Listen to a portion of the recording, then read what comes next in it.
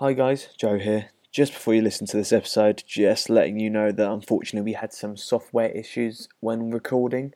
Unfortunately, it's made Craig's voice sound a little bit quiet and patchy in some areas. We've tried to fix it as much as we can, so it's not as bad as it once was, but it's still a bit iffy in some areas. So yeah, just thought I'd let you know. So without further ado, let's talk about the AFC East.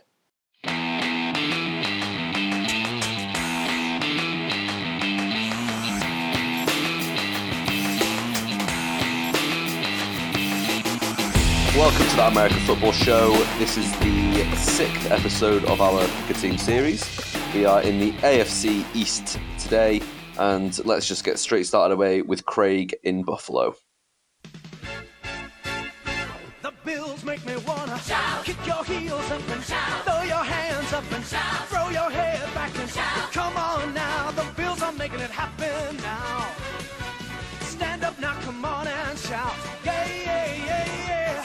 Yeah, so the Buffalo Bills playing out of the New Era Field in the city of Buffalo, New York, on the northeast coast of the United States.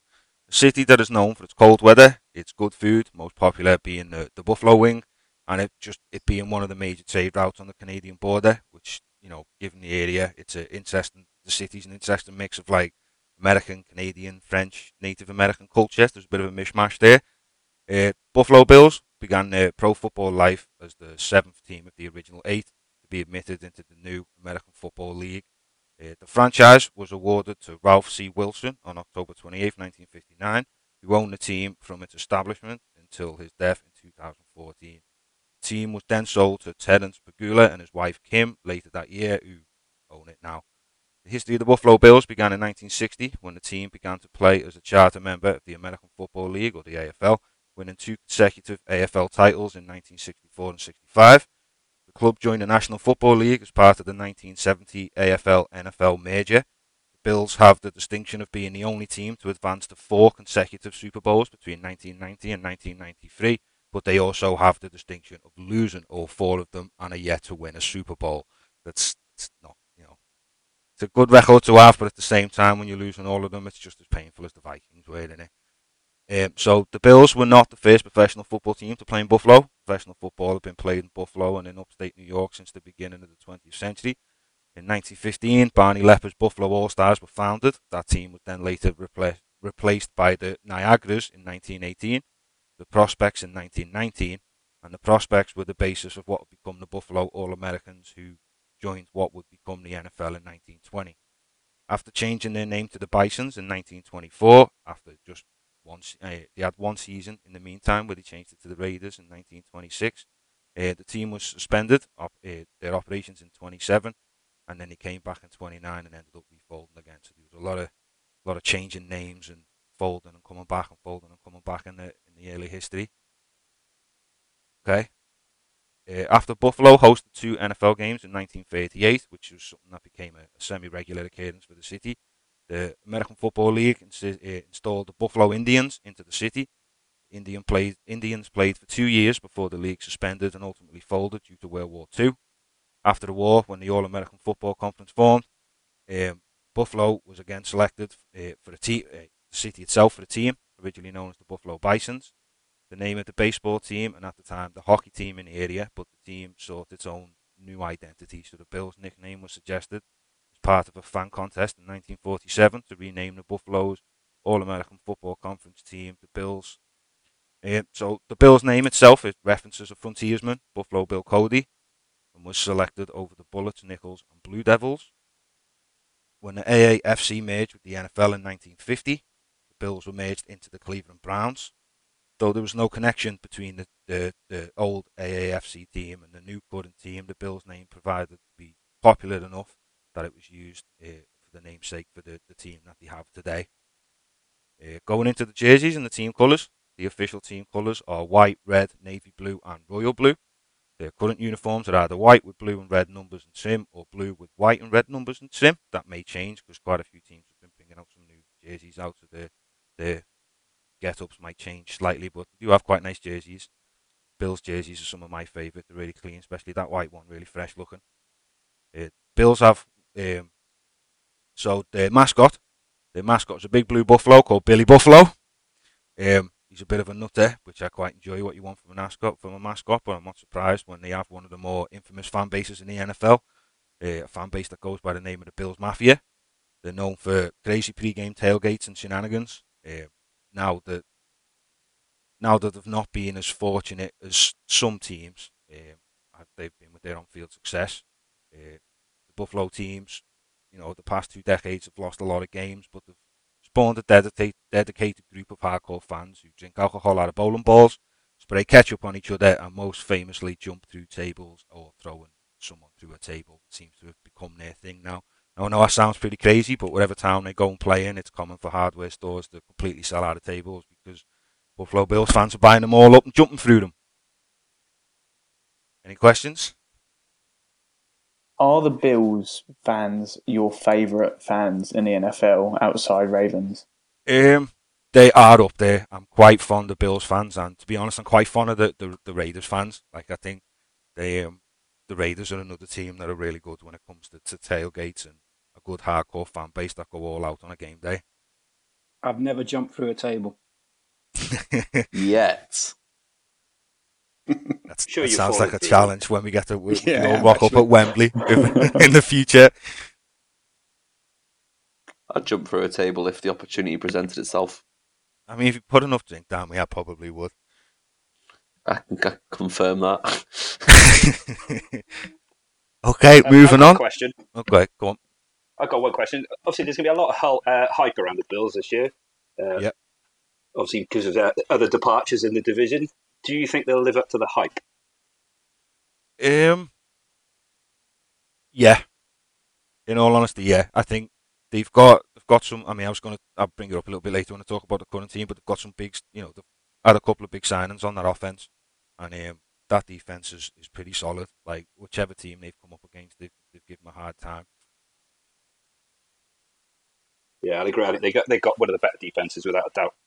Yeah, I think like you were saying, with some of the big name departures that are leaving that division now, and with the Jets as well, they're also getting better. It's becoming a much more competitive division than it has been over the past not the Jets, sorry, the Dolphins. I apologise.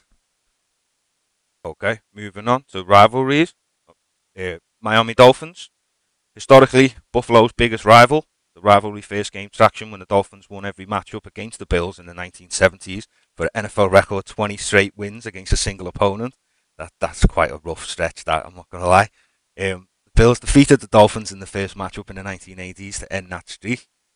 Fortunes changed in the following decades, however, with the rise of Jim Kelly and the Buffalo's franchise quarterback at the time.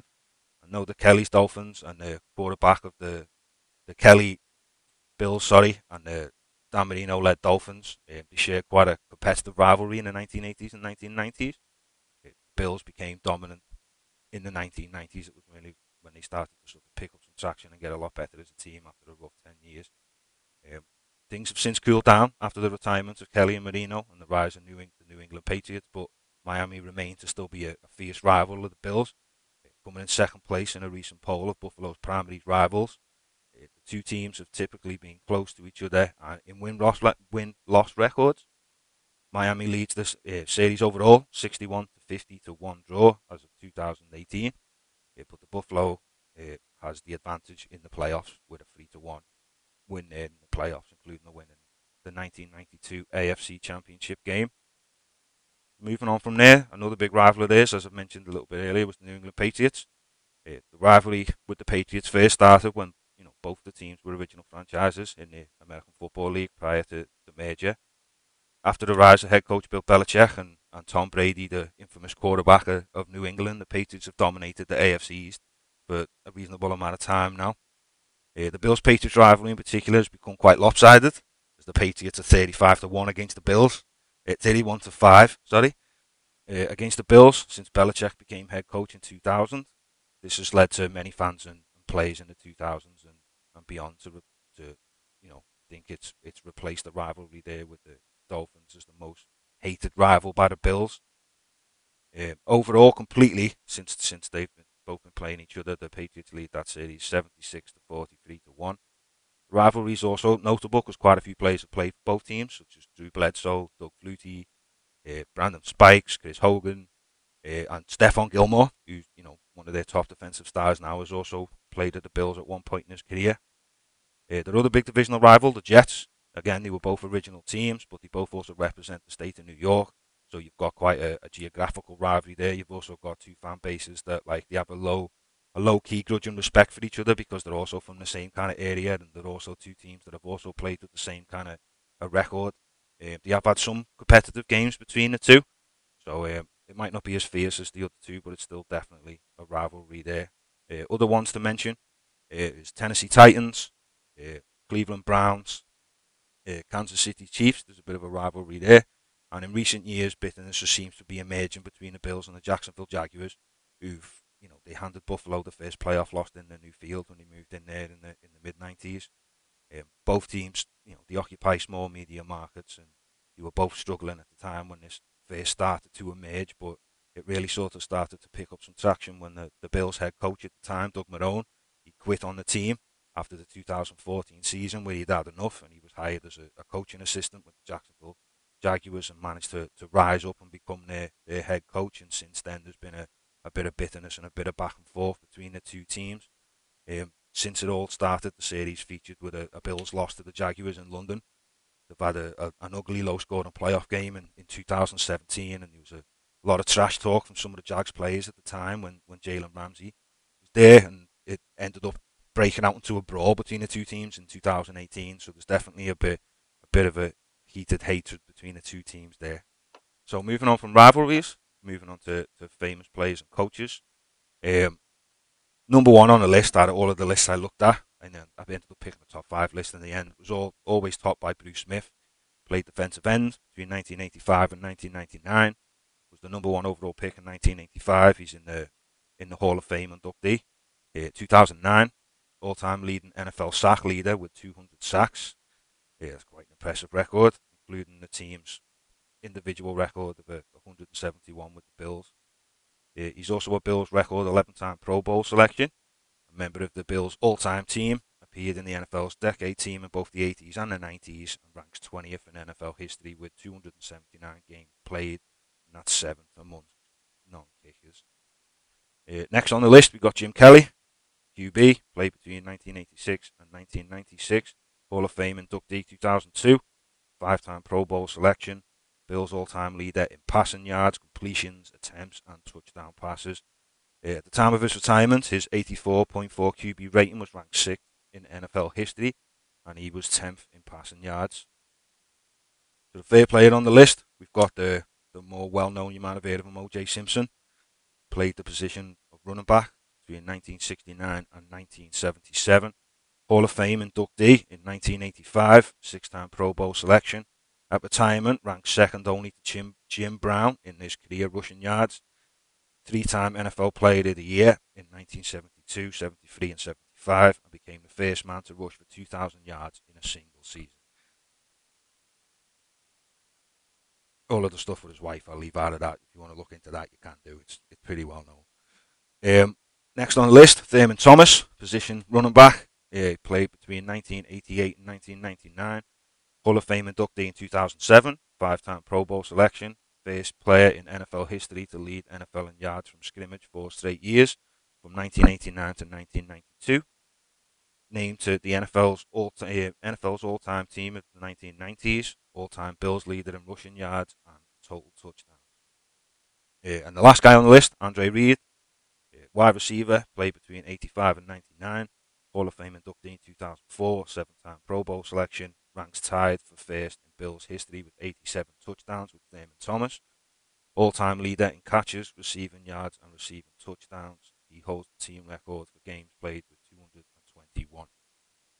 Is there any guys off that list you feel like should have been on there? There's not many Buffalo legends, really, is it? If you've got to bring up a murderer, other than Jim Kelly and Bruce Smith, that's about it, isn't it, for Buffalo? Who do you think the next Bills legend is? It's not Josh Allen. Could be, what's his name there? Tre'Davious White. He's quality. Yeah, if he stays.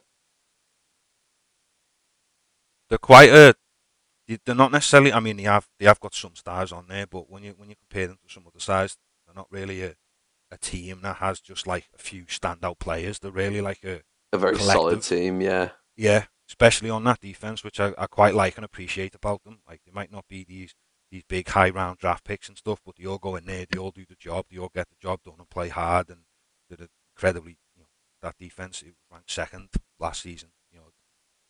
Okay, so from now we'll move on to the current team. Last year the Bills had quite an impressive rise to power, and are looking to continue to be an intimidating prospect for any team they come up against. Already being predicted to be one of the top 5 teams in the league by quite a few lists that I've looked at, to be honest. So it's quite the compliment for them. For next season, they will definitely be a team to watch and to be respected. Head coach Sean McDermott will be hoping to build on the success of last year and the young star QB, his breakout season, and with a defense that I said just a little bit earlier was ranked second overall, which some would consider to be, even though it's lacking in big star name players, they're very tough. They're like a bend don't break defense, they do your job style defense, which given any team they come up against, they do give a real tough time, and it's a real strength for this current team. On the offense, they've got a nice combination of Josh Allen's ability to run and to throw. They've got Devin Singletary, his versatility and his ability to run and catch in the backfield, backed up by TJ Yeldon and Tyron Jones. The team's also added Viking star wide receiver Stephon Diggs, which is a really big addition for them. I'm really interested to see how he does here. To a wide receiver core that already contained John Brown, who was one of my favourites last season, great receiver, and Cole Beasley. Anything you'd like to say on the current team at the moment? Yeah, with going back to the postseason last year, obviously the Bills got knocked out by the Texans, wasn't it? I believe. Yeah. How much do you think Josh Allen will take from that experience? Because obviously he started the game really well, but at the end he sort of panicked and almost threw it away a little bit for the Bills. Yeah, it's got to be I think it was an area where he's got to improve. I think it's definitely it was his first time in the playoffs. He's a young guy. I think you could see, at the end of by the end of the first quarter especially, like he had started strong, he'd started fast, he got a bit of a lead, and you could see the cockiness coming out, and he was a bit maybe overconfident in what was happening. And then when the Texans did start to come back and the momentum started to shift a little bit, I think it wobbled him. You could see his confidence started to wane a bit, and he panicked a bit, like you said. And I think going forward, now he's been in that position. Yeah, I think with how good Stephon Diggs is with the deep ball, particularly, and Josh Allen's preference to throw that deep ball, like you said, John Brown's a really good receiver. He's a very fast guy. And then Cole Beasley's a really good slot. I think that receiver core is really going to do some great things. Good trio. That, and like I said, they've got that. I mean, it might not quite be to like the Ravens level, but when you've got that a QB who can run, and you've got a good running back who can run and not only just run but catch, you've also got a couple of bruisers there who can run in the backfield as well. Like it's a versatile offense. There's a lot of different threats there. So finally, the only thing I've got to add to that is just some famous fans. Some famous Bill fans are CNN's Wolf Blitzer, which is a name I quite appreciate. ESPN's Chris Berman, One Seal star Chad Michael Murray, Shooter McGavin himself, Christopher McDonald, and actor William Fichtner. I eat pieces of shit like you for breakfast. Shooter McGavin.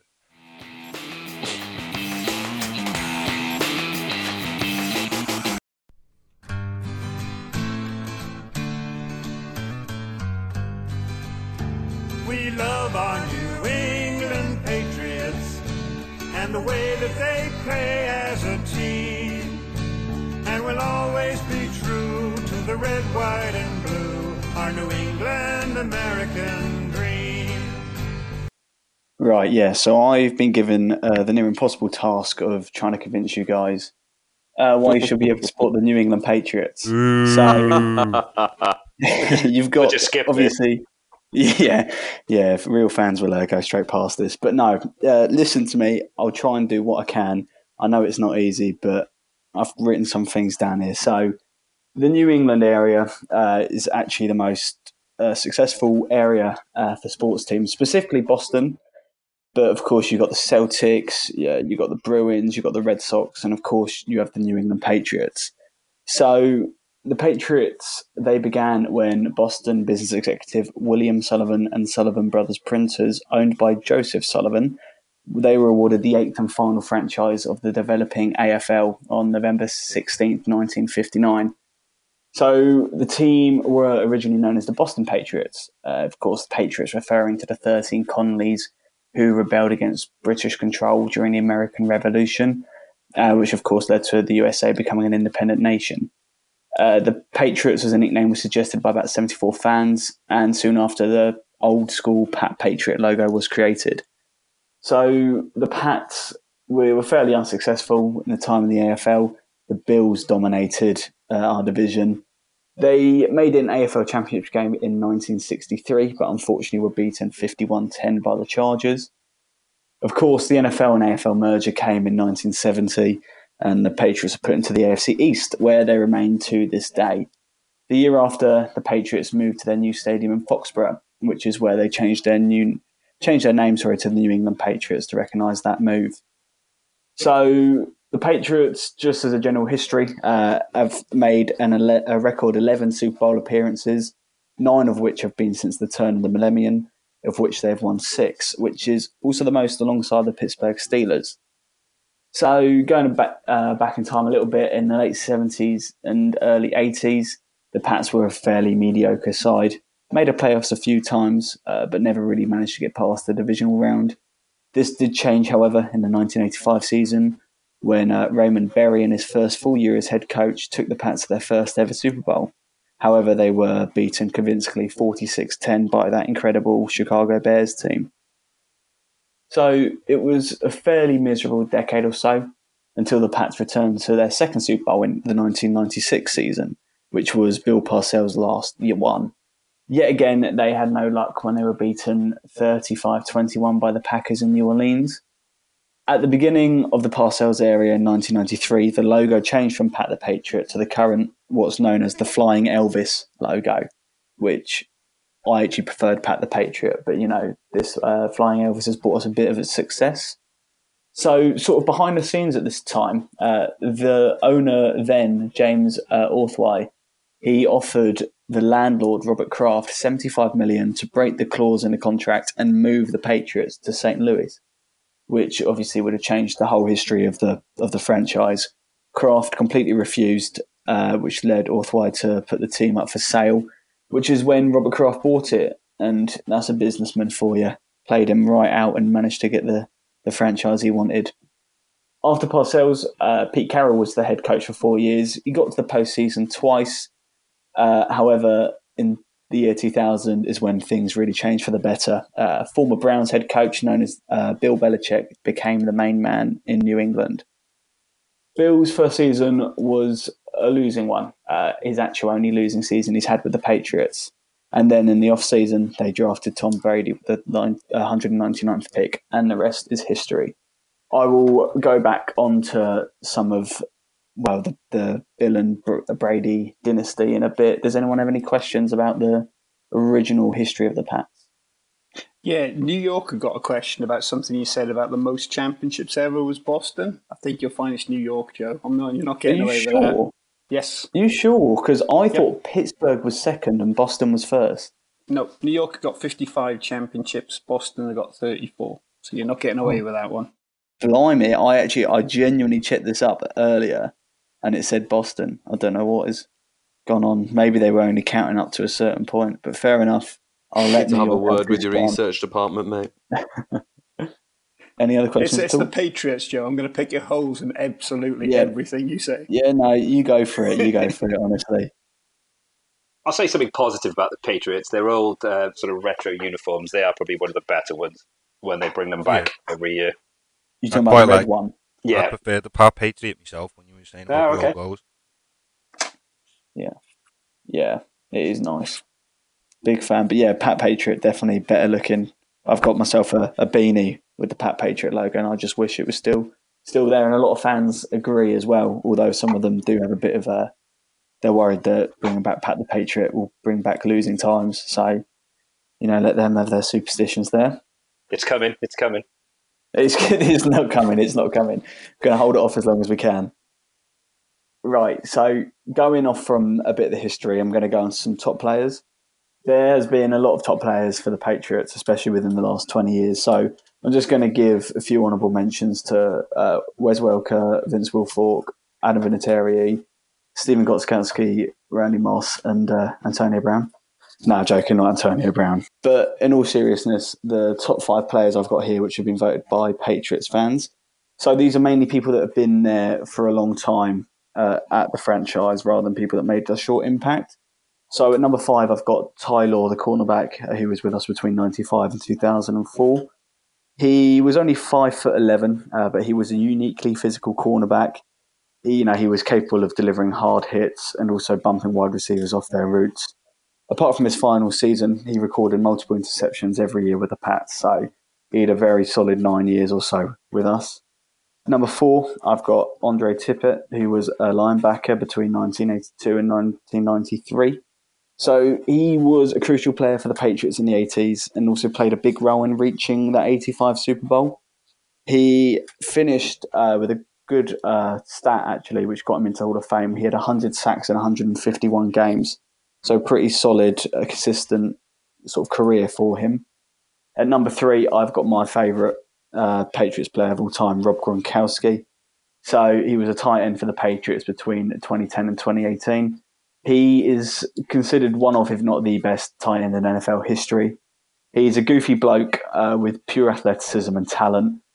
In my opinion, I think when people talk about the Pats, they hate Brady, they hate Belichick, but not as many people hated Gronkowski, only because he was just such a wacky character and just so good. I think a lot of people could admire who he was. Unfortunately, he had a lot of injuries at his time with the Patriots, which may not make all his career stats look as amazing as he was, but he was a total clutch player, especially in the playoffs. If he was fit, you could always count on him. So at number 2, I've got John Hannah, who was a guard between 1973 and 1985. So he is widely regarded as one of the best defensive linemen of all time, not just in Patriots history, but purely in the NFL. He was a key player for the record-setting rushing attack. So the 1978 Patriots, I still believe, hold the record of 3,165 rushing yards in a regular season. Number 1, who else? Tom Brady. So when he stepped in for quarterback Drew Bledsoe back in the 2001 season, he was only really expected to play a few games and let Bledsoe take over, especially as Bledsoe had signed a recent 10-year contract. However, he played so well when he stepped in that he stayed the starting quarterback for the rest of his Patriots career. With 6 Super Bowl rings, he's referred to with many as the GOAT, and having left about 2 months ago at the end of the 2019 season, he is going to be sorely missed in New England and already is. Does anyone have any questions about any of those players at all? So, you said Gronk's probably the best tight end to ever do it. Would you take Gronk over Gonzalez, Tony Gonzalez, or would you say he was better than Gonzalez? I'm always taking Gronk. I'm admittedly unbiased, but I'll always take Gronk there. Okay, fair enough. What was the? It's more about the history than the players, but what was the worst Super Bowl loss? So, for me, personally, it would probably be the Giants one with the helmet catch.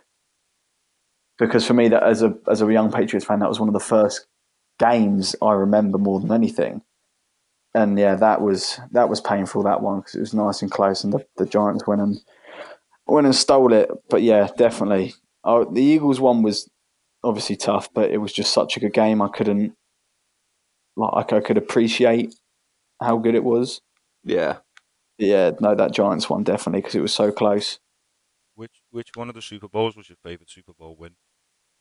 So my favourite Super Bowl win, and this is, I was going to go into this later on, but I'm more than happy to talk about it now. A lot of Patriots fans would say Falcons at the end of the 2016 season, because obviously the comeback. But for me, it's the Seahawks game. because it was just, I'd almost accepted that we were going to lose. Marshawn Lynch was going to smash in, 2 yards out? Yeah. And when Malcolm Butler makes that interception, and for about the first 2 seconds, didn't even realise that he intercepted it, just had no clue where the ball went. I think it just went from pure dismay to pure ecstasy in such a split second. Like, that feeling was just something else, and I think that is always why the Seahawks one will be my favourite. I can get on board with that. Like, did you see the clip of him practicing that exact play in practice? Yeah. Like that, I thought that was pretty cool. It's just insane that they just knew to perfectly play it. Yeah, I always thought it was weird they put Malcolm Butler on for just that play as well. Yeah, exactly. Exactly the same. I remember them saying they took 25 off and they put 21 on. It was like last second as well, wasn't it? Last second that he came on. It was just, Do you really, think really smart play. If we're doing this podcast for years and years, there'll ever be a point where you ask me which is my favourite Super Bowl win? I'm quite jealous of that you can ask that question. I know. It's, as I say, obviously being a Patriots fan, there's a lot of stuff that comes with it, but I am grateful, and I do understand that it's not every fan ever gets to see that much success. And I know probably I'm not going to see that for a long, long time now, but it's just something you've got to take in and just enjoy. And yeah, I'm sure another team will get there. You know, you look at the Chiefs, you look at Patrick Mahomes right now, he could end up with 6 rings easily by the end of his career. And you could be asking Chiefs fan, what's your favourite out of your 8 Super Bowl wins or whatever? So I do think each team has its time if it's run properly. Another question, how do you live with yourself? I just keep watching highlights, mate, and start and feel good from all those wins. And just think about you boys. I was going to say, does it get boring winning all the time? No, it doesn't. Well, it's because it's been very enjoyable watching Joe suffer a normal off season. Yeah, that's true. It doesn't get boring at all. You just don't. You still get the same nerves. I'm sure. Obviously, the ecstasy may sort of slow down. When you win, like that Rams win for me, felt it was almost routine, and I was more relieved rather than like, oh my god, yes, we won the Super Bowl. It's like, cool, we got past. God, you guys are the worst. No, that's honesty. That is pure honesty, because that was always the one where I was like, oh, they could probably do us, but no, it was relief that we managed to do that. Anyway, I will go on to those a little bit later on. I'm just going to briefly go over rivalries. So, of course, you've got the 3 teams in the division. My personal least favourite being the Jets. Just, it is what it is. Sorry, Jets fans. Not big fans of you. Don't mind the Bills too much, and the Dolphins are all right. I can respect the history, but you've still got those 3 rivalries. You've got the New York Giants, of course, with those 2 Super Bowls in which Eli Manning beat us twice. There's always going to be a bit of a rivalry there. I've got the Ravens as well. I mean, Craig mentioned it on a previous episode when we covered the AFC North, but the Ravens has been a bit of a postseason matchup that happened quite a bit in the last sort of decade or so, and they've always been tight, interesting games. 2 teams sort of towards the top of the AFC. Then you've got the Colts. So, of course, in the early mid-2000s, there was the Manning-Brady sort of competition was going on quite a bit. And also more recently, you've got the whole Deflategate, and I will go on that a bit later. And then last but not least, I'm going to give the Steelers a mention, just because, as I say, the Patriots and the Steelers have been sort of at the top of the AFC for the last 20 years or so, face each other a lot in playoffs, and whenever there's a regular season game, it's pretty intense. I believe we've got quite a bit of a lead over them when it comes to head-to-head in the last 20 years. But yeah, that's always an interesting rivalry there. So, obviously, post-2000, you have the Brady-Belichick era. So I'm just going to quickly list off a few things that have happened, because a lot has happened, and otherwise I'd be here all day. So, of course, in that period, reached Super Bowl 9 times. Lost 3 to the Giants in 2007 and 2011, and the Eagles in the 2017 season. which Adam remembers very fondly. We have won 6 against the Rams in 2001-2018 season, Panthers in the 2003 season, Eagles 2004 season, Seahawks, of course, mentioned earlier in the 2014 season, and then, of course, that comeback against the Falcons in the 2016 season. So, also in this period, the Patriots had a team that went 16-0 in a regular season and nearly became the second team ever to have a perfect record before the Giants won in Super Bowl 42. They drafted a gentleman named Aaron Hernandez in 2010. He was obviously later convicted of murder. He murdered a man called Odin Lloyd in the off-season before the 2013 season and was put on trial before the season started. He was also acquitted of a double murder that took place in 2012. So with the Aaron Hernandez stuff, obviously there's a lot more information to come with it. I recommend watching that Netflix series, Inside the Mind of Aaron Hernandez, I believe what the title was. So go have a watch of that. Great little series, and it explains a lot about CTE in American football. So there was a lot of poor PR for the Patriots as well. A lot of fans, rival fans, do like to call us cheats because there's been a couple incidents. There was in the 2015 AFC Championship game, in 2015, against the Colts, the Patriots were found to have deflated all 11 of their footballs, not even a few, but all 11 to be able to help, so that we know how to play with deflated footballs. The Colts don't, changes how the ball goes in the air, etc. And big problem there. A whole investigation went into it. It led to Tom Brady being suspended for 4 games of the 2016 season, and also the loss of 2 draft picks and I think a $1 million fine. The Pats were also accused of spying on Jets defensive coaches' signals in 2007, and there was also another claim of spying the season just gone. So, unfortunately, there is that bad stigma that comes with the Patriots. I'm personally not proud of it, but there's been a few bending of the rules, shall we say, to try get a benefit there. So, of course, when I say Patriots Super Bowls, they're never straightforward. Personal, 2 of my favourites, which I mentioned earlier, there was one of the greatest interceptions by Malcolm Butler in Super Bowl 49. I think there's about 30-odd seconds left on the clock, and the Seahawks looked like they were going to score a touchdown. Instead of running with Marshawn Lynch, just tried to throw it. Malcolm Butler intercepts. Patriots win. And then also 2 years later, which in my opinion is one of the greatest sporting comebacks ever, and Super Bowl 51, Patriots were trailing 28-3 with just over 2 minutes left in the third quarter.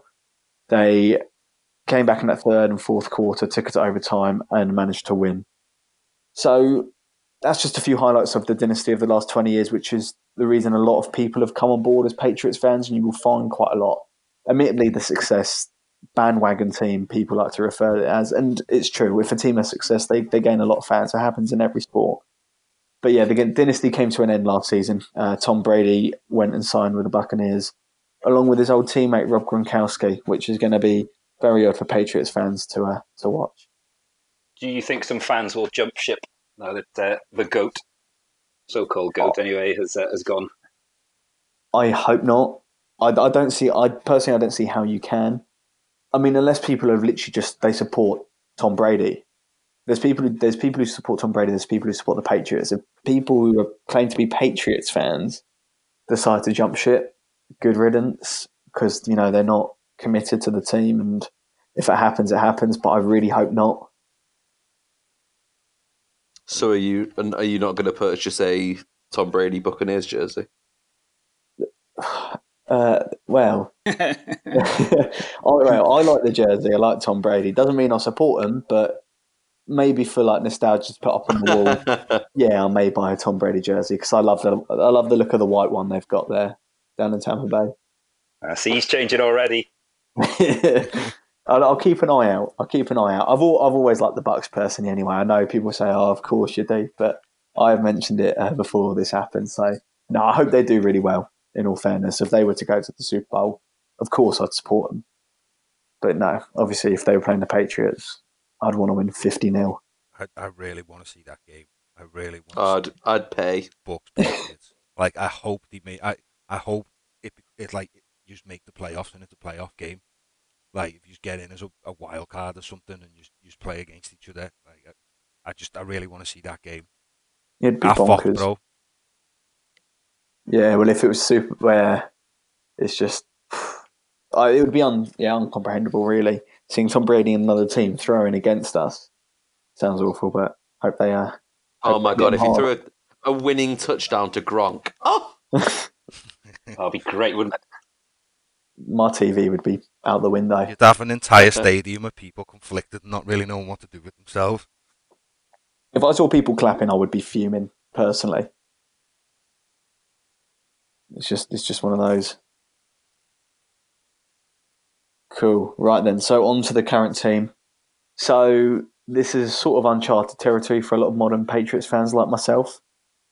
Jarrett Stidham, he's now the starting quarterback, supposedly. It's his second year in an offense with very few weapons at the moment. Our best offensive player is Julian Edelman, who has now become the face of the franchise. He's the most recognised player on the offense side of the ball anyway. And hopefully, along with offensive coordinator Josh McDaniels, McDaniels has managed to always run an offense with limited tools. And I'm hoping he'll be able to keep that up this year, working with Bill to work out where Stidham's strengths are and what they can do to give us the best chance. The Patriots defense is super solid. In my opinion, was a top 3 defense last year. Of course, Stephon Gilmore, who I would say is the best cornerback in the NFL. He won Defensive Player of the Year last season. So on that defense side of the ball, we have lost players like Carl Van Noy and Jamie Collins and that's two big hits. But I believe that Bill knows what he's doing.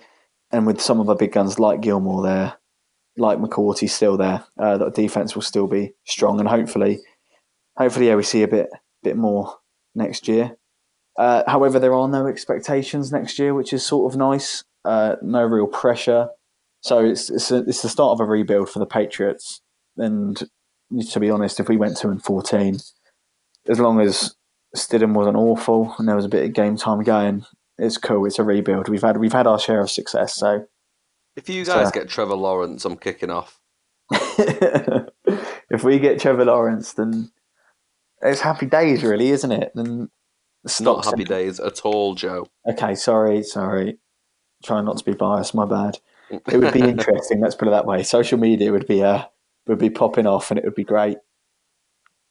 I mean, if that did happen, imagine the young QBs in that division would just be off the chart, really. Yeah, it'd be outrageous, wouldn't it? Be good to see. It'd make the AFC East a bit more exciting than it has been in the last 20 years or so. Yeah, definitely. Any other questions at all about Pats next season? What you guys think will happen, etc.? Do you believe in Jarrett Stidham? Belichick does, so I do. That's how I'm going. Does Belichick believe in him? Big Vince Wilfork. You should bring Big Vince back.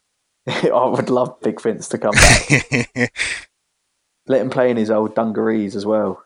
He loves it. Oh, I love Wilfork. Do you think they'll bring another quarterback in? Cam Newton's still around there. I know our cap space isn't amazing, but I think Dalton was the best shout, and of course he's now gone off to the Cowboys. You got Hoyer in there. I don't really like Hoyer, but I feel Stidham does need someone to push him, because if there's no one to really push him, is he going to excel to what he could be? I think if Cam Newton was to come in, but I don't think we got the money for it. So unfortunately, no. I think it's going to be how it is right now. Don't fancy trading for Josh Rosen, dear? You know what? Josh Rosen in that draft was he was sort of mocked to the Pats quite a few times on a lot of people's lists, but never went. He's someone that I would like to try to see what he could do, because he's obviously not going to get much time in Miami now. But I don't know. Yeah, Josh Rosen interests me. I think Josh Rosen will get cut rather than traded, because they're not going to keep him on the roster, surely. They can't trade him. So I could see him working out at the Pats. Yeah. Yeah, I can't see Flores wanting to do Bill any favours, to be honest. Not if they're in the same division. That's true, actually. Yeah, if he doesn't rate Rosen at all, then maybe he might ship him off. Last little section, famous fans. quite a lot of big names here. So I've got about 9 or 10. So you've got Matt Damon, you've got Chris Evans, as in Captain America, Chris Evans. You've got Conan O'Brien, Mark Wahlberg, Harry Kane, John Krasinski, Elton John, Bon Jovi, and John Cena. That is one hell of a list. Elton John?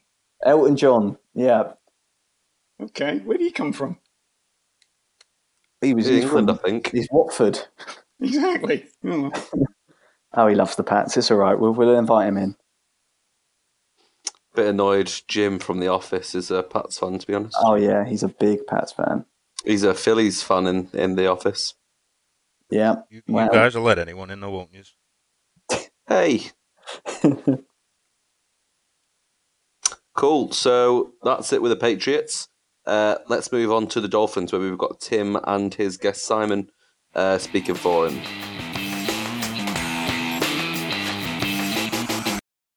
We're the Miami Dolphins, Miami Dolphins, Miami Dolphins #1. Yes, we're the Miami Dolphins, Miami Dolphins, Miami Dolphins #1. So I'm going to do the Dolphins with the help from my lovely assistant Simon, who's going to chip in and tell us a bit more what I go wrong. So I'll start off with an introduction and history. So it's actually very appropriate. As we said last week, we're looking at the Dolphins. Last week was the sad death of their legendary coach, Don Shula. The Dolphins were founded by attorney politician Joe Robbie and actor-comedian Daniel Thomas, which is why Simon named both his sons Daniel and Thomas. They began playing in the AFL in 1966. The region had not had a professional football team since the days of the Miami Seahawks. Quite like that name. They played in the All-American Football Conference in 1946 before they became the first incarnation of the Baltimore Colts. Dolphins originally played all their home games in the Orange Bowl in Miami. They then moved to the new Joe Robbie Stadium after the 1986 season, where they've been ever since. And they've had absolutely hundreds of different names with sponsorships. My personal favourite was the Landshark Stadium. What about you, Si? What's your favourite name? I'll go with that, actually, because it's a nice beer. Right, fair enough. Team made its first Super Bowl appearance in Super Bowl VI, losing to the Cowboys 24-3. Following year, the Dolphins completed what the Patriots couldn't. They had their NFL's only perfect season, culminating in a Super Bowl win. They won all 14 of the regular season games and all 3 of their playoff games, including Super Bowl VII. They then won Super Bowl VIII as well, so they got back-to-back. Didn't get the Super Bowl then until 1982, where they lost to the Redskins, and again in 84, where they lost to the 49ers. Since then, they've not really had much success. What's your best season since then, Si? 2008, when we had Chad Pennington, I believe, and we sort of came from nowhere to win the division. And then 2016, really, when we last made the playoffs. So, like you said, it's been very up and down for a long time. So rivalries, they share intense rivalries with obviously the other guys that spoke about the FC East opponents. They've also got a couple of cross-state rivals in the Tampa Bay Buccaneers and the Jacksonville Jaguars. They've apparently got a rivalry, which I didn't know about, with the Colts. That centered around the controversy because they hired Don Shula, who was the Colts coach, and it was a bit iffy. Miami had to give up the first-round draft pick for that. And personally, for me and Simon, being Raiders and Dolphins fans, is a big Dolphins-Raiders fans for me. And I think since I've known you, I think the Raiders have only won once in like the hundreds of games that we've played. So, Simon, tell me, why should I support the Dolphins?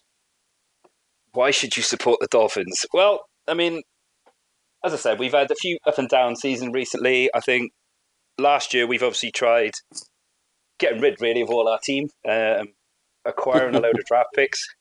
And I think the rest of the NFL at the time were like, this isn't on. There was obviously a lot of hoo-ha about us acquiring or playing a lot of free agents and players that they didn't necessarily believe belonged in the NFL. Brian Flores then obviously proved that he is a good coach and coached up some good young players. The expectation this year is going to be interesting. Obviously, we've had 10 draft picks. There's some big names in there. Expectation last year wasn't there. This year it is. Obviously, Tua at the minute is the number 1 and number 2 selling jersey in the NFL. So there's obviously a lot of hype around the young man. And big things are expected of him. I think for the franchise, obviously, we haven't had a quarterback really since Dan Marino. And how he copes with that pressure is going to be really interesting. Really, really interesting. We signed some big free agents.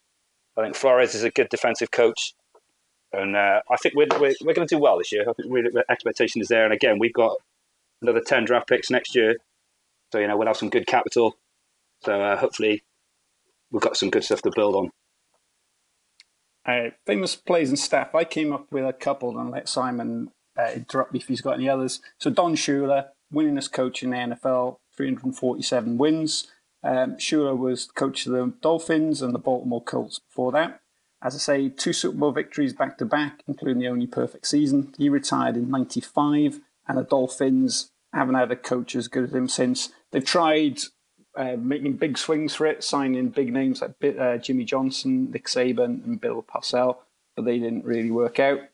Dan Marino, everyone knows who he is. First-round quarterback out of the class of 1983. He's held or currently holds dozens of NFL records associated with the quarterback position, and he never won a Super Bowl. Possibly the best quarterback never to win a Super Bowl. Dolphins, I counted them up, and they've had 21 quarterbacks since Dan Marino.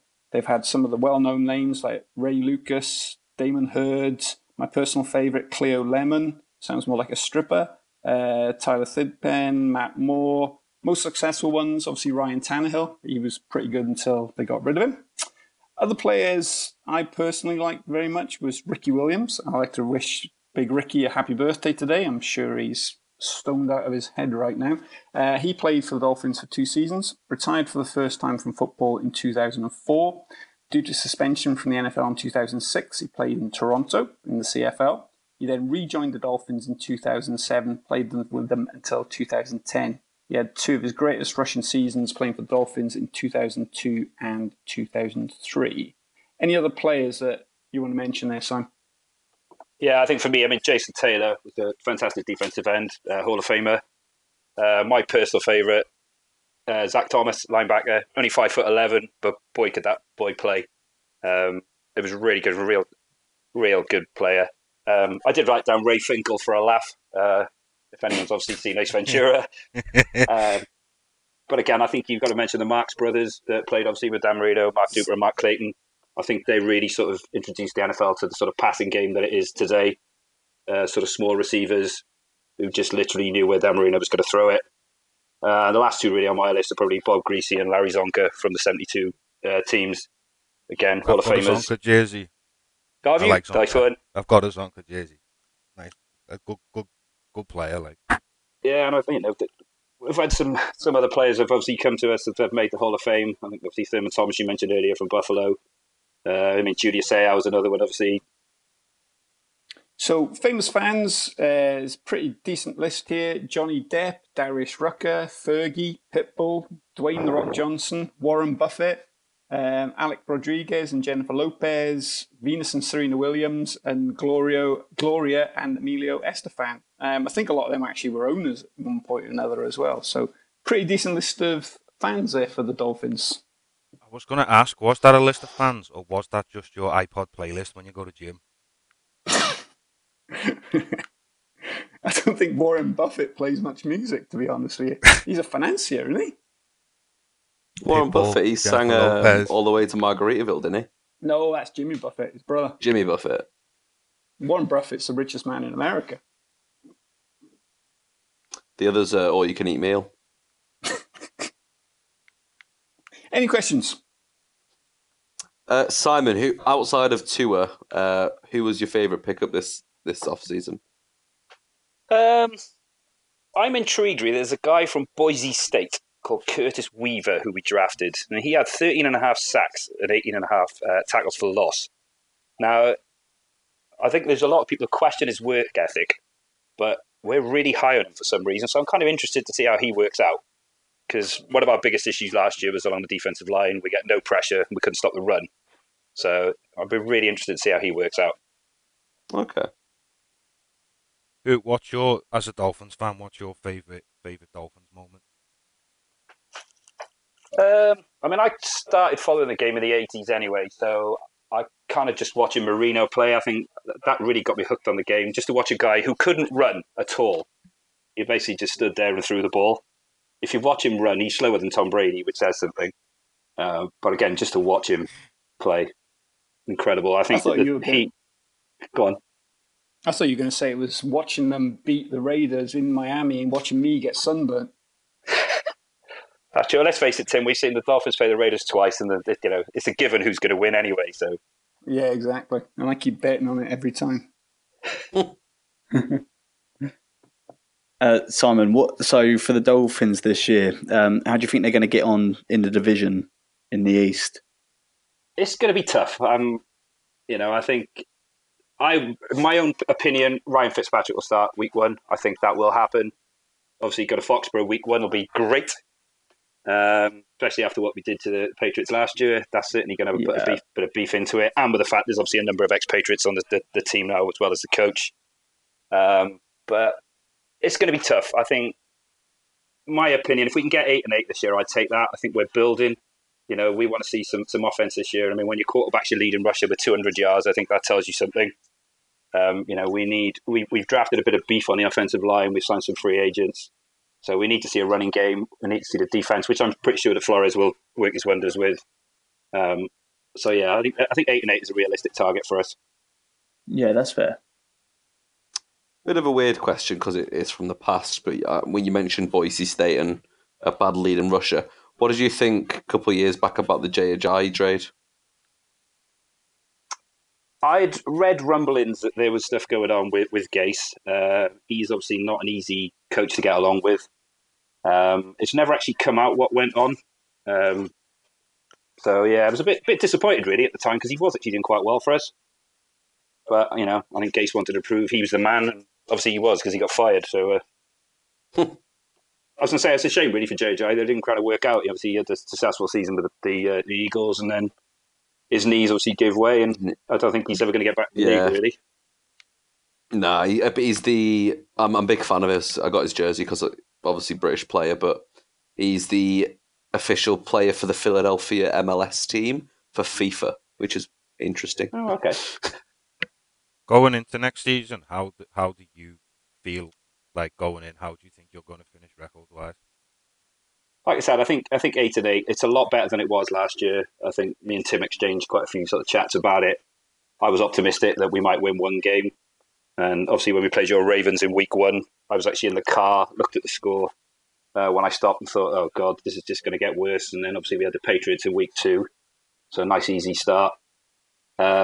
At that point, it was, "Oh, here we go." I think a lot of the fan base were, "This is going to be a tough year." But as you saw the progression with the team, I think the biggest thing for next year is going to just be expectation, is calming that down. Obviously, with Brady leaving the Patriots.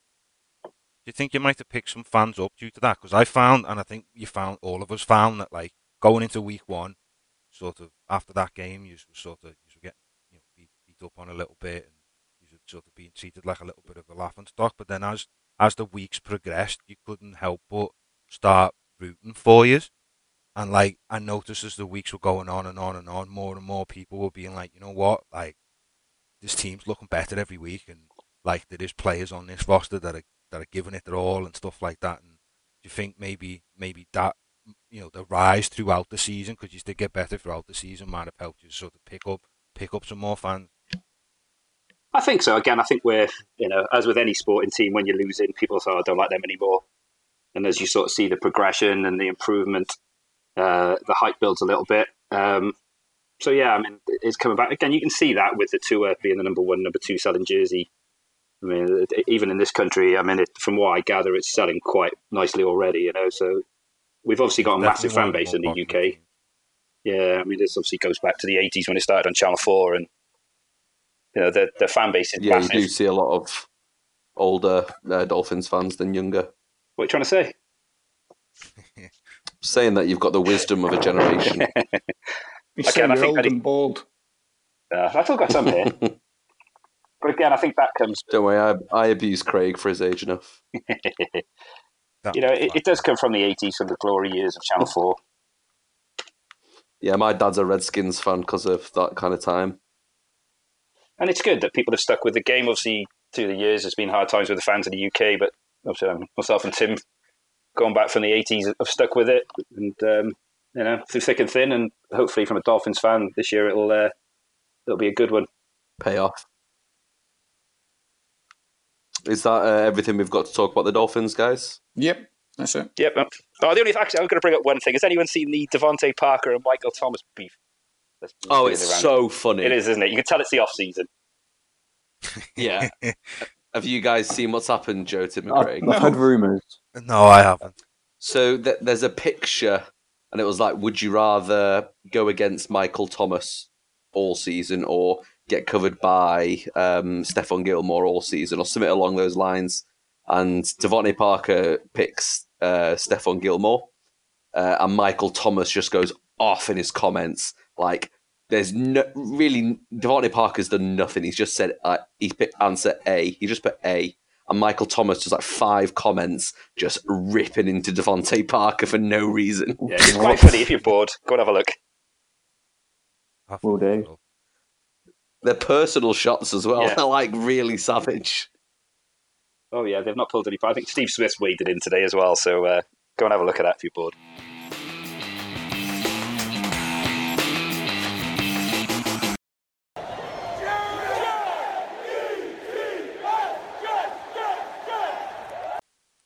Okay, and so finally we've got the New York Jets, the last of the AFC East. So the New York Jets, also known as Gangrene or the New York Sack Exchange, which is one of the best nicknames in the entire game. The team brought kind of the AFL, the American Football League, credibility originally. They were originally called the Titans of New York in 1959 as part of that AFL, one of the 8 charter members. Originally called the Titans because the then owner Harry Wismer said that Titans are bigger and stronger than Giants. So obviously New York's going to have an instant rivalry with the Giants straight away. In 1963, the team was sold to the Werblin Syndicate. Harry Werblin kind of heading that up. Moved the team to the Shea Stadium near LaGuardia Airport and simultaneously changed the name to the New York Jets as a kind of modern move. They moved away from their gold and blue jerseys, which they started with, to the Kelly green and white, which is just green and white, obviously, but a slightly different colours than what it is today. Alongside this, in an attempt to save the Jets from kind of leaking money, and they weren't doing too much when they started up, they signed star quarterback Joe Namath out of Alabama. They went on to win Super Bowl III against Don Shula's Baltimore Colts. The brightest spot kind of came, not the brightest, they had a bright spot in the 80s, but they typically struggled before the turn of the century.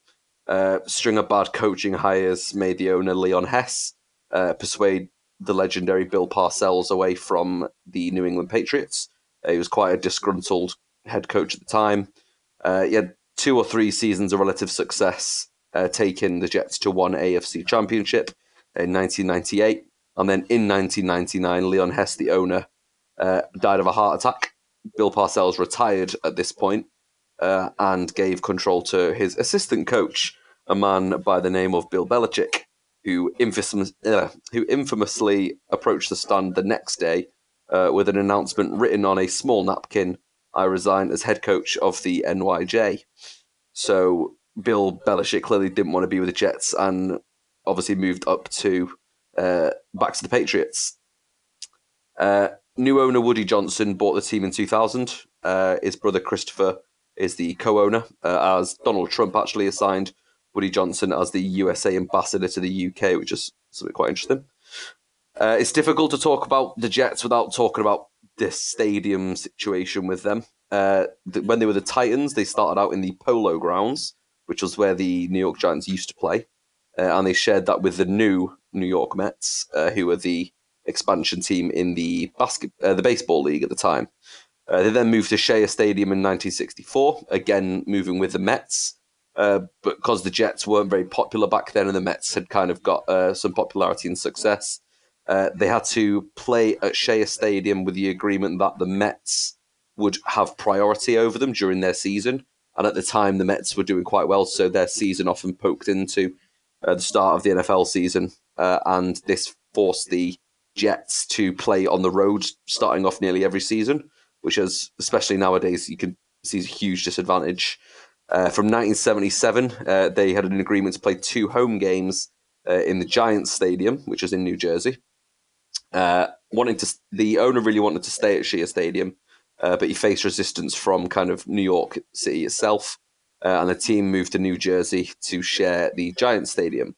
The last game at Shea Stadium famously had the New Jersey Jets signed on the scoreboard, and it was ripped up by fans for souvenirs. Hoping the Giants would change the stadium name to something other than the Giants Stadium, they didn't. So the Jets did play at Giants Stadium until 2009, where they couldn't really cover up stuff, so it was all red and blue seats as well, so not ideal for a franchise team. More legal issues happened when they tried to move away, and then Jets and Giants built the stadium we all know today in a 50-50 venture, which does both Jets and Giants colours, the MetLife Stadium. Any questions kind of how the Jets got started? Do you think that if Belichick stayed at the Jets, it would have happened in East Rutherford? No, mainly because he clearly didn't want to be there, and he clearly wanted to be at the Patriots. So there's the question of would he have been happy and tried as hard? Obviously, you're not going to say he wouldn't try, but they wouldn't have had the same picks. They wouldn't have got Brady or all the kind of butterfly effect stuff. I believe it would have made the Jets a lot better because clearly Bill Belichick's a genius, but I don't think they would have 6 Super Bowls and all that success.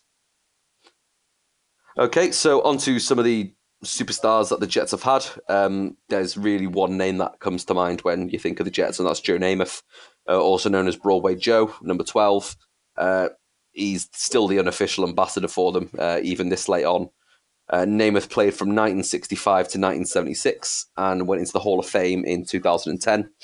He came from the University of Alabama, the Crimson Tide, and he came into the league really hot. Obviously, there was 2 leagues at the time, so got the AFL and the NFL. Joe Namath was such a hot commodity that they drafted on the same day, so that a team had the opportunity to get him. He was just this good. It wound up being the Jets from the AFL that drafted him first overall, and the St. Louis Cardinals drafted him, I think, 12th overall on the same day. So he had 2 options to go play for 2 teams. He said he wanted a $200,000 salary and a new Lincoln Continental, a new car. The Cardinals agreed to this kind of salary if he would sign before the Orange Bowl, which would forego his eligibility and not allow him to play in that, obviously, his senior bowl game. So as a consequence, he chose the Jets and got that $200,000 with a Lincoln Continental. AFL at this time, right at the beginning, was kind of the lesser league to its big brother, the NFL. The Jets made Super Bowl III. No one thought they could take Don Shula's Baltimore Colts. One of the head coach of the Atlanta Falcons kind of famously said, I'll tell you who I think can win when Joe Namath actually plays a professional football game on Sunday, hinting that the AFL wasn't anywhere near as good as the NFL. Namath was getting bothered by the media with all this criticism, infamously said, "We're going to win the game, I guarantee it." The rest is history, and Namath's guarantee brought the AFL into the kind of spotlight. They were now a proper league that could take it to Don Shula's Colts, which was a pretty famous team at the time. A lot of famous moments with Joe Namath, so it's hard to choose his best bits, but he's very well known for wearing these very large pimp fur coats on the sideline. The first 4,000-yard passer in the league, and the first quarterback to win the Natty at college, a professional league championship, the AFL championship in this case, and a Super Bowl. And in 2019, he was actually voted as the league's greatest character, beating out Al Davis and Brett Favre. I watched him on Peyton's Places on the NFL Network. I think he's like 80-something years old now. He's a proper character. He's a very interesting person. I'd recommend you read up on him. He's an absolute don at the game. Second guy I've got here is Darrell Revis, number 24. Jets' greatest defensive back so far. His nickname Revis Island because you could put him on the opposing team's number 1 wide receiver, and then that wide receiver's now on an island, e.g. no one's going to throw to him. You've got the famous head coach Weeb Eubank, called Weeb. He's actually called Wilbur, but his little brother called him Weeb. Head coach during the Namath years. Is the only coach with an NFL and AFL championship and a Super Bowl, and went into the Hall of Fame in 1978.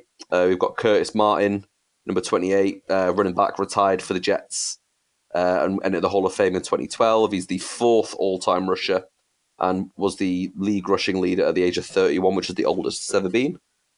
Taken out of the game by a career-ending knee injury in 2006. We've got Kevin Marway, who played centre from 98 to 2005, 7-time first-team All-Pro, entered Hall of Fame last year. And also Don Maynard, who was a wide receiver from 1960 to 72, so played alongside Art Powell and Joe Namath. The first wide receiver tandem to put up 1,000 yards each, and entered the Hall of Fame in 1987. He retired as the leader in receptions and yards receiving, so he was like one of the original best receivers. We've got a couple of other famous Jets legends, such as Brett Favre, John Riggins, Art Monk, Bill Belichick, LaDainian Tomlinson, Ed Reed, and Steve Atwater, all very famous Jets players. There's a couple of rivalries. Obviously, you guys mentioned most of them. There's the classic interdivisional rivalries. Bills heating up a bit with Josh Allen and Sam Darnold being cut from the same draft. Rex Ryan kind of heated up the Dolphins rivalry a little bit with by flipping them off and stuff like that. Patriots, from what I can tell, is the biggest rivalry there. Obviously, Joe, you often mention how much you don't like them. It's been going since like the 60s. They knocked each other out of the playoffs. And around the turn of the century, obviously, Parcells went from the Pats to the Jets, and then Belichick went from the Jets back to the Pats. And then in 2001, the Jets infamously took out Bledsoe, which caused the Pats to start the then backup Tom Brady. So you can think of the Jets basically caused 20 years of pain. And in 2006, there was also Spygate, where the Pats were punished for filming the Jets' defensive coach signals. But you can read into that more if you're interested. And of course, there is the Giants-Jets rivalry, as they share stadiums. It's a bit of a weird one because they do get along so well. They've had like a 26-year lease together. It's got going really well. And they only play each other every 4 years, outside of every 4 years in the regular season. So it's a bit of a weird rivalry. Jerseys, I just wanted to shout out, when they were the Titans, they wore navy blue and gold, which were these really lovely jerseys that they occasionally get thrown back to. So any questions kind of there about some of the star players or the jerseys of the rivalries? No, you mentioned about them being called the Titans and rivalries, right? It just made me think of a little story, and I'll be quick, right? Okay. So obviously I'm from Liverpool. I'm a Liverpool fan. But we have the other big club here, the other big Premier League football club, Everton. So big shopping centre, Liverpool City Centre shopping centre, is called Liverpool One. Everton decided to set up a store to sell all of their merchandise, a shop in the shopping centre to set up all their merchandise, and decided to call it Everton 2. So it's Everton 2, Liverpool 1. So you were saying about Titans being bigger than Giants. It made me laugh because probably the lesser team in that city is having snipey little digs at the other team, and it made me giggle. Like, yeah, I think they'll always look up to the Giants until they get another Super Bowl, because I think this is the longest drought. Well, they're one of 3 teams that has won the only Super Bowl they've been in, alongside the Saints and the Bucks. But they've just had not much, outside of like 3 AFC championships, I think. Maybe 4. They've just not been too good. But they've got such good history that if they do start to find a reason why on a success, maybe 1 or 2 Super Bowls, it'll actually push them over the Giants again, maybe. Maybe. Like I was saying earlier today, I very nearly became a Jets fan. Very nearly. Back with but Fumble Sanchez was playing. I do like the Jets. They are one of my favourite AFC teams. And so, with the current team, the Jets, like I said, they haven't had much success. But with the massive shift in power the AFC East has just had, Brady's really leaving the division open now. Adam Gase is the head coach. He's got a lot of flack around him, but he has had success in the past, just not recently. So it's kind of a controversial leader. So we'll see how he meshes with his team with a second year. Joe Douglas is the general manager. He picked up from the Eagles last year. Big loss for us because he's very good at picking in the draft. And you could instantly see his impact because they signed about 25 offensive linemen in free agency. And with the draft, they took Mekhi Becton. Was it Mekhi Becton first overall? Not first overall, first round. So they've really tried to fix that O-line, which was a problem last year. You've got Jamal Adams as kind of the leader of the defense. He's a really exciting defensive back. I'm a big fan of Jamal Adams. You've also got CJ Mosley, who came over from the Ravens, and Quinnen Williams, who was a very highly touted rookie. Unfortunately, he was injured, so hopefully his sophomore season's a bit better. And then obviously on the offense, Sam Darnold and Le'Veon Bell are the two big names. So the Jets have definitely got the right players to build around it. There's not any one massive glaring weakness I can see. Their last year was bad, but they had a very, very unlucky season. Sam Darnold, the starting quarterback, got mono, which is glandular fever, which took him out for a few weeks, and that's just something you don't hear. And it was like he couldn't play because if you got hit, he just could die on the spot. So, yeah, not having your starting quarterback. I think they eventually went down to their third string as well. Really not good. Quinnen Williams missed most of the season as well.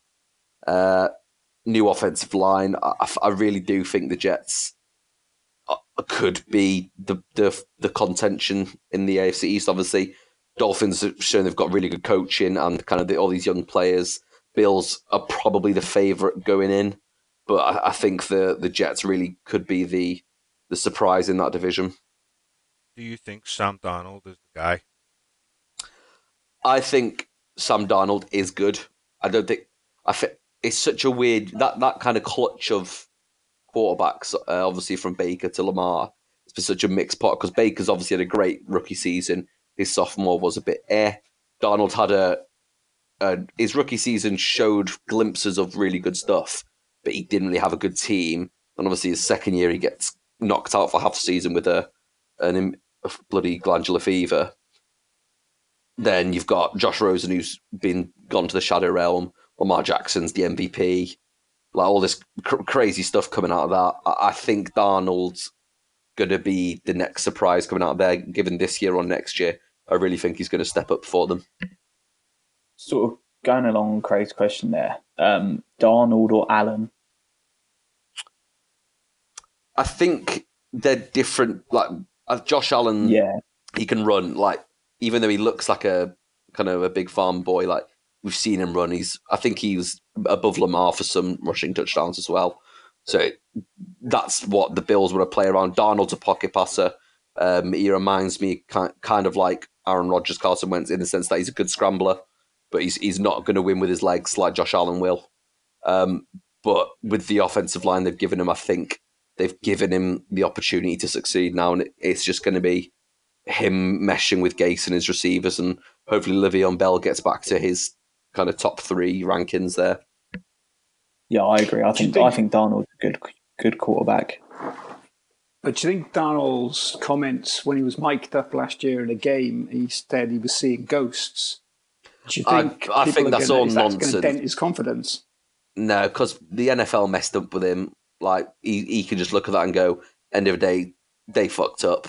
It shouldn't be something that's affecting him, and he was not having a great season. Yeah, I think the NFL shouldn't have shown that clip, to be honest. Yeah, exactly. Because I'm sure there's plenty of other quarterbacks in the rookie season or whatever have said worse than that and sort of not been recorded and it's not been released, because that's just made it look like he was scared, which is not fair on anyone. So yeah, it's like everyone's had their welcome to the NFL moment. Like you see some Hall of Fame players talk about the time they got hit so hard. There's the famous Ocho Cinco trying to take out Ray Lewis. And he comes off on the sideline. He's like, "Oh my god, I tried to stop Ray, and he just ran me over." Like, yeah, he's gonna have a time. It's just, I think it was terrible. The NFL released that. As a Dolphins fan, obviously, Gase sort of bottomed out with this. He's obviously touted as a sort of quarterback whisperer, but is that really him, or was that just sort of Peyton Manning, obviously, that he worked with? Did you really think that he'll work his magic with Darnold? Oh no, it was all Peyton Manning. I don't. I think Gase is the next Jeff Fisher. He's never going to be good. He's going to be a perennial 8-8, 9-7 best. I think personally the Jets should get rid of him as soon as possible, but they might prove me wrong. He has had success in the past. Whether it was just Manning being one of the best quarterbacks of all time, maybe.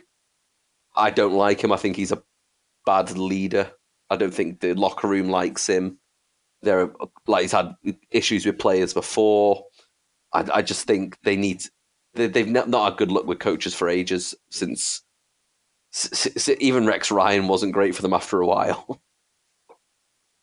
No, I think you're right with the locker room. Really, it's a big thing, and obviously, I think that's why he sort of forced his way out of Miami. And he tried with Tannehill, but we just saw the same Ryan Tannehill for the many years that he was in Miami. So yeah, and it's such a shame because you look at the Jets team, and there are some like Jamal Adams. He's one of my favorite young players. He's gives me big like Malcolm Jenkins vibes. He's such a leader on that team that. And then there's obviously the stories of Le'Veon Bell not getting along with Adam Gase. Like he needs to let that team run itself, and I don't think he can because there are some teams like look at obviously I know about the Eagles a lot. We are run by the captain players. They're the ones who run the team, and Peterson. They all love Peterson because he lets that kind of function. Gase tries to interfere too much with that, I think, and he needs to just naturally let the leaders kind of run the team. Have we made it 20 minutes in talking about the Jets and not talking about the butt fumble? Do you want to describe the butt fumble for us, Craig? I'll let you do it, mate. It's your segment. I'm surprised it didn't come up. So, disappointed. Probably one of the most infamous plays of all time. Was it a playoff game with Mark Sanchez?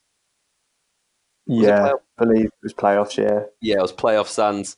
So Mark Sanchez takes the ball. I think it was shotgun.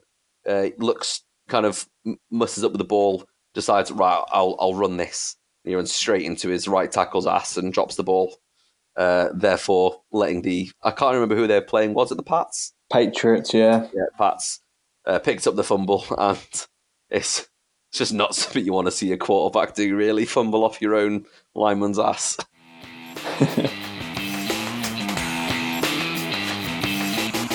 So yeah, that's all 4 AFC East teams. Craig, do you want to give us a final kind of pep talk for the Bills? Yeah, so if you want a team that they're in a good time zone, which helps, I think, be a good place to visit. I think you've been there, haven't you, Tim? You say it was a good place to visit? Yeah, I had a great time. I was there January. They're not your average bandwagon team. You're talking about a team that have not really won a Super Bowl and they've had a lot of years ahead, but they're definitely up and coming and looking like a force to contend with. Nice jersey colours, and they're just all round some of the craziest fans in the NFL. So if you like a good tailgate and you like a good time and some hardcore fans, then the Bills could be the team for you. Okay, so going on to the Patriots. So, the Patriots are a very successful team. It's one of the main reasons a lot of people give them a bit of support. They represent not just a city or a state, but a whole region. That's a lot of people. You're going to make a lot of friends in the northeast of the USA if you support the Pats. So it's a fresh start next year. No expectations. So, just completely fresh. Going to see what happens. Everyone hates you, so if you thrive off that, it's great. Or you can just do what I did and support them because they had the word England in their name. Simple as that. I can relate there, being a Liverpool fan. I'm used to the hatred. Yeah. Oh, yeah, I bet you are. Simon, why should we support the Dolphins? As everyone else always says, Florida's a great state to visit. Miami's great for a weekend. Me and Tim can vouch for that when we went many, many years ago, and we beat the Raiders at the same time. We need the fans. Our home attendances, unfortunately, are not the best at the minute. So quite often the visiting team has more fans in the stands than the home team. So that'd be good. Boost the numbers up. We're obviously going to be an up-and-coming team. We've got some good young players. And hopefully we're going to turn some heads this year. Get out and buy your Tua jersey. I do like that like teal jersey. I've always liked the old school Dolphins jerseys are gorgeous. Yeah. Nice yeah, there's a lot of discussion in the fan base a bit about whether they want to go back to the sort of 80s sort of logo rather than the sort of new one that Stephen Ross brought on. The dolphin with the helmet on. Yeah, that's a better logo. That's a good logo. Yeah, it's a good logo. So again, I think whether that will come back, I guess we'll see how successful the team is this year and whether the fans get their wish. My wife's favourite NFL logo, that one. Fins up. I always knew she had good taste, Tim. Support the Jets. Jerseys are clean. They've got new ones, so they're not going to be changing for a while. Green, black, and white. Can't really go wrong with that. Just like the lovely Eagles. You've got a young team. Good foundation to build around. Young quarterback, young franchise quarterback, which is always exciting to follow on a new team. You've got the throwback jerseys, lovely, and just generally a team that you can't say they've not won a Super Bowl because they have. You've got Joe Namath as kind of the Hall of Fame jersey to get, and they're just no one hates the Jets except Pats fans. It's true. It's true. All right, boys. Who do we think's made the most convincing argument there? Who are we all following now? To be honest, I'd go Dolphins. I've got a little bit of a soft spot for the Dolphins. I had a couple of little Dolphins like t-shirts and caps and stuff when I was younger than that, and I was a big fan of Ace Ventura when I was a kid, and that sort of led me to introduce me to Dan Marino, and I've seen some of his film and stuff. So yeah, it'd definitely be Miami. Joe, if you weren't a Pats fan? Yeah, so if I weren't a Pats fan, so if I actually had a look at all of this, and it counts for the whole NFL, if I was choosing a team and what I knew of them now, Bills would be probably the team I'd pick. So, and Craig did really well with them. So yeah, the Bills. Tim, if you had to choose someone? I agree. I'd go with the Bills. Up and coming team. It's it's like a small town feel to it. So yeah, Bills. Simon, could you ever even think about supporting a different AFC's team? Probably not, but I think if I would actually go for Buffalo as well, more because I'd like to sort of go to one of their tailgate parties. I think obviously the team are up and coming, but I think the tailgate party would be such a great experience. Probably to stand back and watch while you have a beer, but not get involved. But I think, yeah, that'd be great. If you could pick another NFL team, regardless of division, who would it be? Because I've been asking this to whoever we've had on.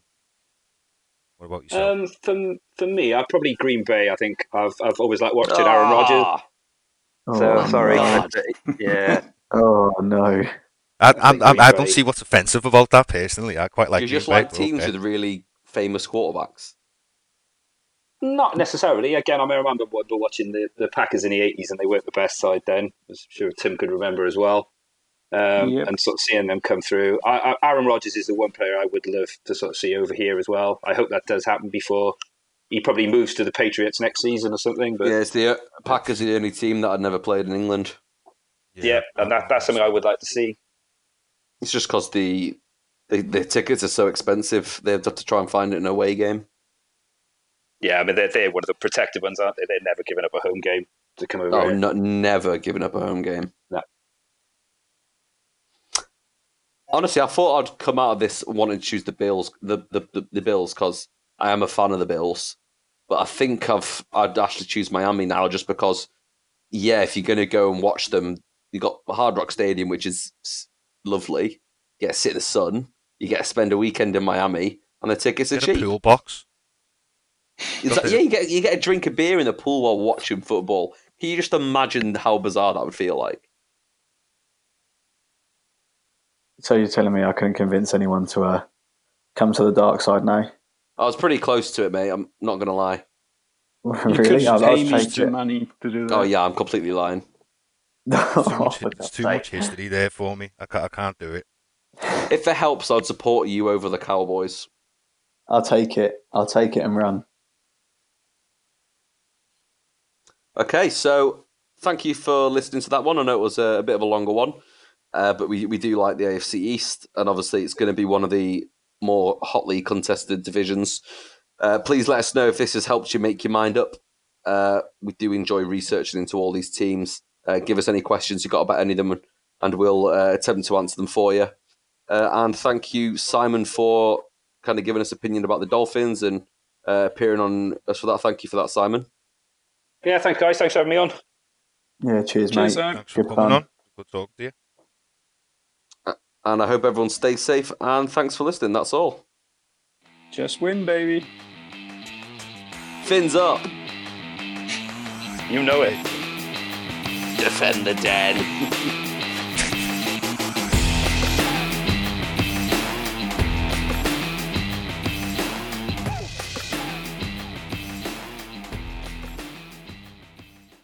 Miami Dolphins, Miami Dolphins, Miami Dolphins #1.